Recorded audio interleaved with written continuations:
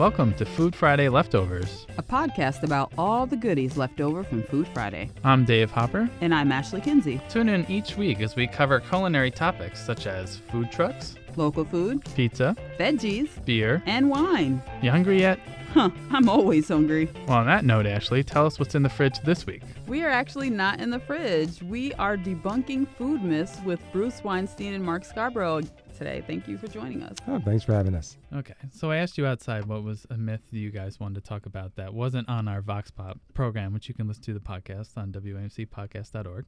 And you guys said? Well, my favorite thing is you hear it all the time from people, don't ever wash your mushrooms. That is a myth. Wash your mushrooms because where do they grow? They grow in poop. Yeah, commercially grown mushrooms often grow in, the polite word used is soil, and it has a soil component to it. It's a very rich, composty soil. Yeah. It's got a lot of stuff you want to wash Yeah, off. it's got a lot of stuff that makes for good mushrooms. Yeah, but it does. Good for the plants. Yeah, You can leave great it for there. the plants. And what but- I hear, though, I was just, but then they get all soggy and wet. And my answer to that is you're cooking it, right? You're going to put it in a skillet with some butter and olive oil. And then what's going to happen? You're going to get all the liquid out of it, and you're going to let it evaporate. And there goes all the sogginess. Gone. Yeah. Bye. That's right. That's basically it. For all you mushroom eaters, Yeah. start washing. Yeah, wash- Yes. wash Do not them. use a damp towel. If somebody tells you to wipe it off with a towel, don't that- eat at their No, house. that's like using a wet wipe on your mushrooms. It's not going to work. Why are all your mushrooms at the side of your plate? And then there's another one. Mark, you were talking about the baking method. Yeah, there are a million recipes out there that are written, baking recipes that say 8 tablespoons, 1 stick butter at room temperature with 2 eggs or whatever. That's just so totally false. It can't be more false. No. You need butter that is cool. We don't need to know exact temperature, but let's say you take it out of the refrigerator and you cut it into little sections and you put it in your mixing bowl and you gather your other ingredients and then you go.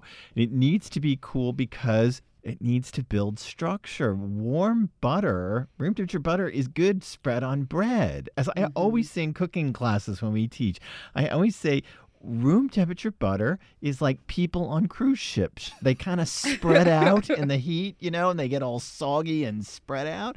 You don't want you want people that are, in the Arctic, that are nice and tight because they're cold, and that will build better structure. Because the question of building structure in a batter is beating air into fat structures. Yeah. So when you're creaming butter and sugar, you want to have the cool butter. And people always say, do you have any questions about cooking? And one of the big ones is often, well, when I bake cookies, they're really thin. And how do I get my cookies thicker? And so Mark and I always start with them. Well, is your butter at room temperature or cold when you cream it with the sugar? And they always say, well, it's at room temperature like the recipe says. And we're like, that's your problem. Now, but there's a reason why recipes have been written to say with butter at room temperature. Well, yeah, because in the 60s, stand mixers were largely replaced with handheld mixers like my mom had, the handheld mixer. And those mixers are not powerful enough to handle colder butter. And that's why the whole thing started happening. There was a huge thing published in the New York Times a while back about how to make the best chocolate chip cookies. And basically it took that old recipe of room temperature butter and you made it, but then you put the whole thing in the refrigerator, it said overnight, and then you made the cookies out of it. Well, basically you're helping the cookie not spread by re-solidifying the butter, but you're still not getting a proper amount of air beaten into your batter. So cool butter will make for much better cookies. Yeah, and cakes. Yeah. I'm going to suggest this to my wife at some point and just slide into, I found a new way to make chocolate chip cookies. Yeah, Why don't you try it? You're also going to have to buy her a stand mixer that can handle colder butter, that is powerful enough to torque it up and get it going. So they used to have those beforehand. They would have... Well, stand mixers were kind of the big thing, yeah. And then the hand mixer came in. Even my grandmother, when I was a little kid, she had her mixer had a big glass bowl, and it wasn't as powerful as like the new KitchenAid mixers with the big paddle, but it was still a stand mixer, and it could handle it, and it was a deep bowl, and the butter would not go flying out.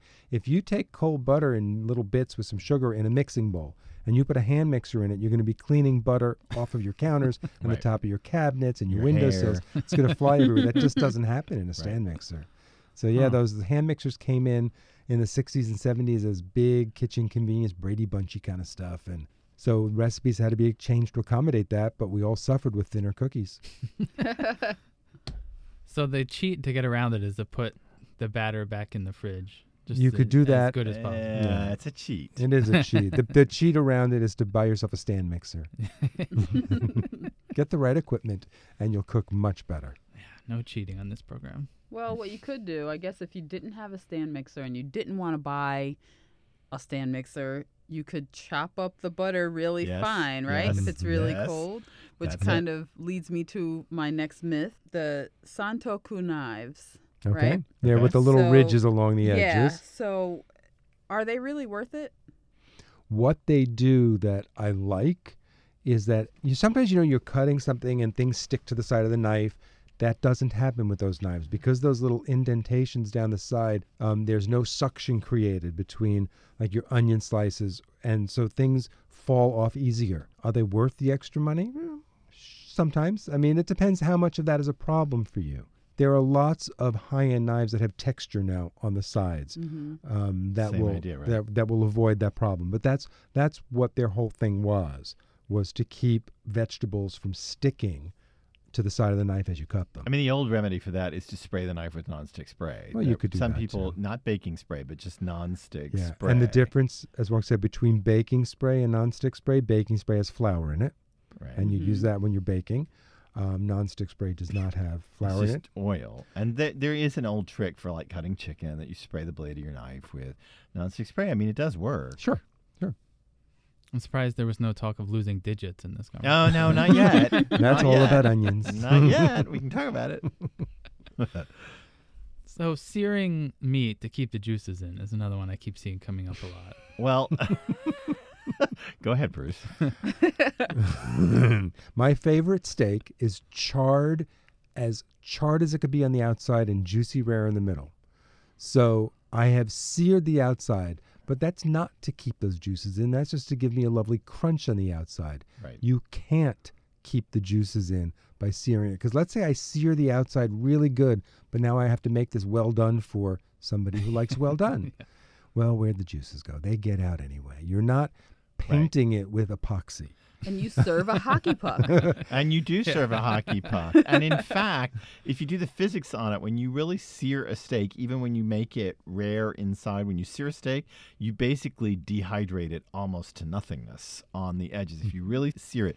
And what people experience as juiciness in the steak generally is their own salivating to the steak, because as the steak approaches your mouth, you begin to salivate for that piece, and you will experience it as actually juicier than it is. And that's why people who love well done steak, like really love it, Ugh. can actually tell you it doesn't taste dry, Ugh. because to them, that is making them salivate so much that they're experiencing a juicy steak, but Yeah, no. the juice is not coming from the steak. Right. I'm no, with you. no. I mean, I like steak so that a good vet could save the cow if it came in. So that's how I like it. But again, even with me, the function of juiciness is often a function of my salivating in the face of the meat. But let's just say no matter how you're going to eat it, rare or medium or well done, sear it, because there is nothing like a good crusty char on the outside of Right. steak. If Right. you're just graying your meat, cooking it over low heat till it's gray, that's really not very pleasant. No. No. No, I feel like it's just a waste of money. If you're going to go Yeah, all it out is. for a steak, you might Yeah. as well do Yeah. it right. Yeah. So now that we've talked about the main event, the steak, let's talk about the side dish. Sure.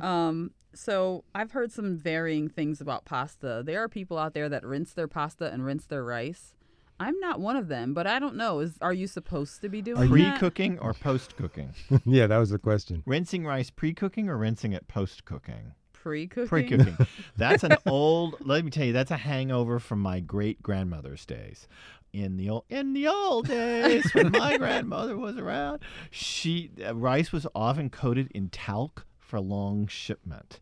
And you Okay. rinsed it to get rid of the talc. Some rice that still comes from certain Asian countries can still have talc. or coat. powdered melamine. And or- if the bag What says are these rinse countries? it, we know the one. It's our large trading partner in Asia. And Okay. if the bag says in the U.S. to rinse it. And sometimes they'll even say talc-coated rice, sometimes on the bag.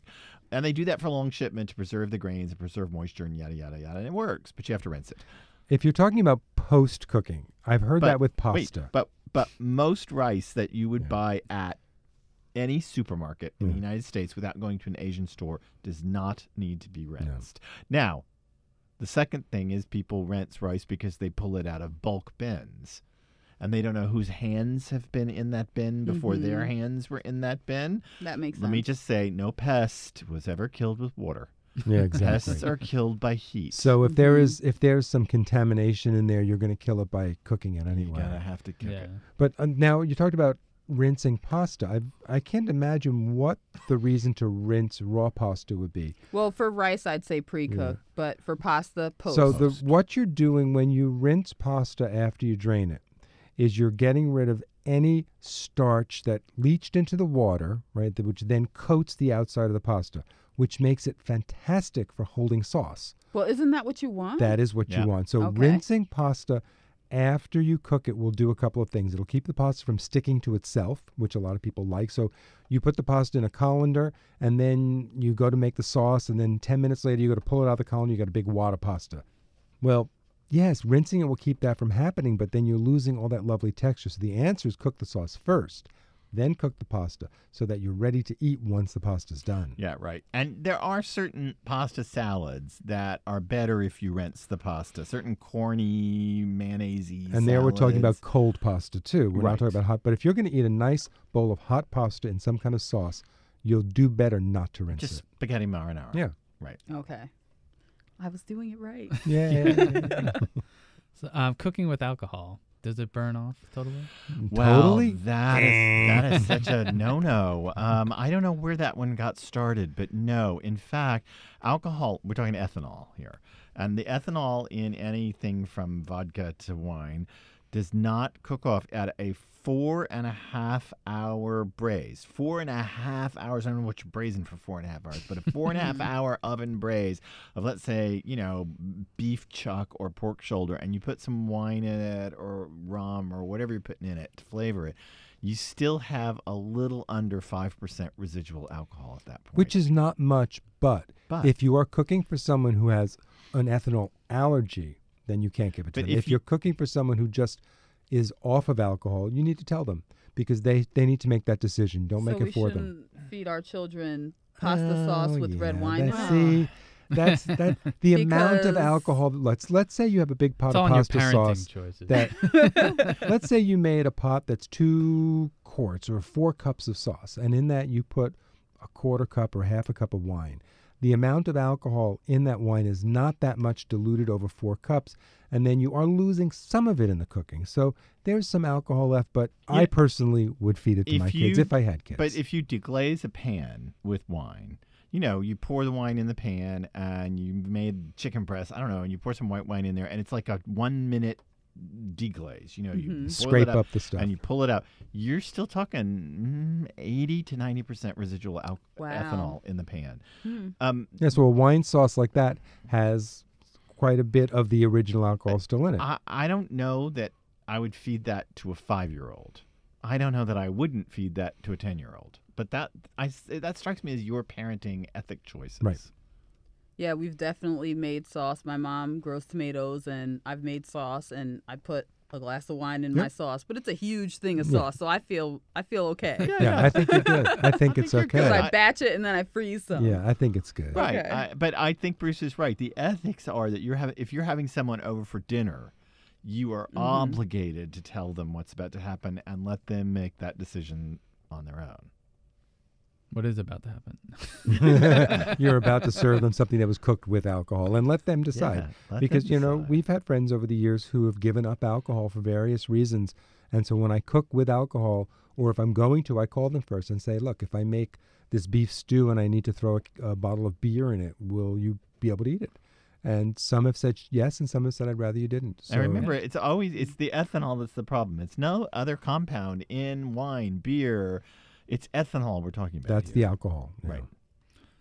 I have a favorite candy that gets sold in the Canada and the UK called wine gums. There's little Mhm. candies, I know but they those. can't be sold in the U.S. Is there like a limit to the amount of alcohol or something? That I actually don't know the answer to. I know that candy, and I did not know that they were banned here. That you couldn't get them. Where here. Yeah. can we procure this candy? Well, if you want to go online. to the border, they're at the duty-free shop in huge Ah. boxes. Oh, there you go. And my guess is if you go like to Amazon UK, Yeah. there you go. They'll ship Yeah. anything. Oh yeah. You can get them if you want. They're not that we would be strict, encouraging illegal activity or anything that would get ATF called to our houses but or border anything. running for wine gums. Excellent. Oh my goodness. I have a question about onions, and Here there we was go some again. talk about onions in the Vox Pop episode, There but were. as far as caramelizing onions, Mhm. you're not actually caramelizing Yeah, them. you are. You're You are. caramelizing the sugar in the onions. Onions are very high in sugar. And so as you cook them for a long time and they soften, the sugars come out. And then over the long, slow heat, those sugars caramelize and turn brown and very sweet. And so it has to be a lower heat for a long period of time. That's one way to do it. You could do a higher heat for a shorter period of time, but you have to stir constantly because you're going to have to balance burning versus caramelizing. Okay. Right. Charring is definitely a different matter. Yes. You get little burned onion bits. It's definitely Yeah. a If you want just that ultra sweet, rich caramelized, that's a lower heat for a longer period of time. and often it's with a little water added and a lid on, and then you I let the start water that way go, and- because then the water, as Mark said, the water helps soften them at the beginning of the cooking. You could do that for like 15 minutes and take the lid off, then start stirring. And you're talking maybe even another hour on a low heat to get all that water to now evaporate and then the sugars to start caramelizing. But that's if you want to make onion soup or put great caramelized onions on a burger. That's the way to do and it. they're super sweet. Yeah. Good to know. You guys started talking about a funny story on Fox Pop. I don't know if you want to finish it or pick another one. I'm not sure which Which one one? you're Help talking me about. now. The Remind Fox us. and the Friends appearance. Oh my gosh! We had it was Bruce. just one of our early TV appearances, and we'd been out late with friends. we It was just very late with friends, and it was like, wow, the car's coming to get us in an hour, We and we're were- still out at this we bar. we went out to dinner with friends. The whole story is we went out to dinner with friends, and these early morning shows are on very your call is very early, and we were out to dinner with friends, and we finished dinner, and we had a significant amount of wine. We're living in the city. We're gonna walk back to our apartment, and so she said, "My friend is opening a nightclub." And they're having a soft opening this weekend, so why don't we just go to my friend's nightclub? Well, we did. We walked over to her friend's nightclub. Well, it's a soft opening, so all the booze is free, and it's just flowing. And so, We had a couple more Oh. bottles of champagne. oh my gosh! And we walked home, and the car was coming at 6 a.m. and we it's got now home- 2 in the morning. Oh boy. And so, Did you go to sleep or did you just stay up? No, I think I tried to go to sleep, but I do remember we arrived on set. God, I can't believe I'm telling this. We arrived on set, and the food stylist said, "Can I get you anything?" And all I can remember is saying, "Water. I need water. I need water right now, and I need a lot of water." So maybe that's the only way I could ever be on Fox. But I was on Fox a little bit inebriated. Oh, God. That was good. Thanks, you guys, for being on again. It's our pleasure. Thank you. That was Bruce Weinstein and Mark Scarborough, noted cookbook authors. This has been Food Friday Leftovers. I'm Ashley Kinsey. And I'm Dave Hopper. Be sure to check out Vox Pop Food Friday every Friday at 2 p.m. on WAMC Northeast Public Radio. Our producer is Jessica Blaustein Marshall. Our theme is Beach Disco by Dougie Wood. Food Friday Leftovers is a production of WAMC Northeast Public Radio. And tune in next week to see what else we find in the fridge.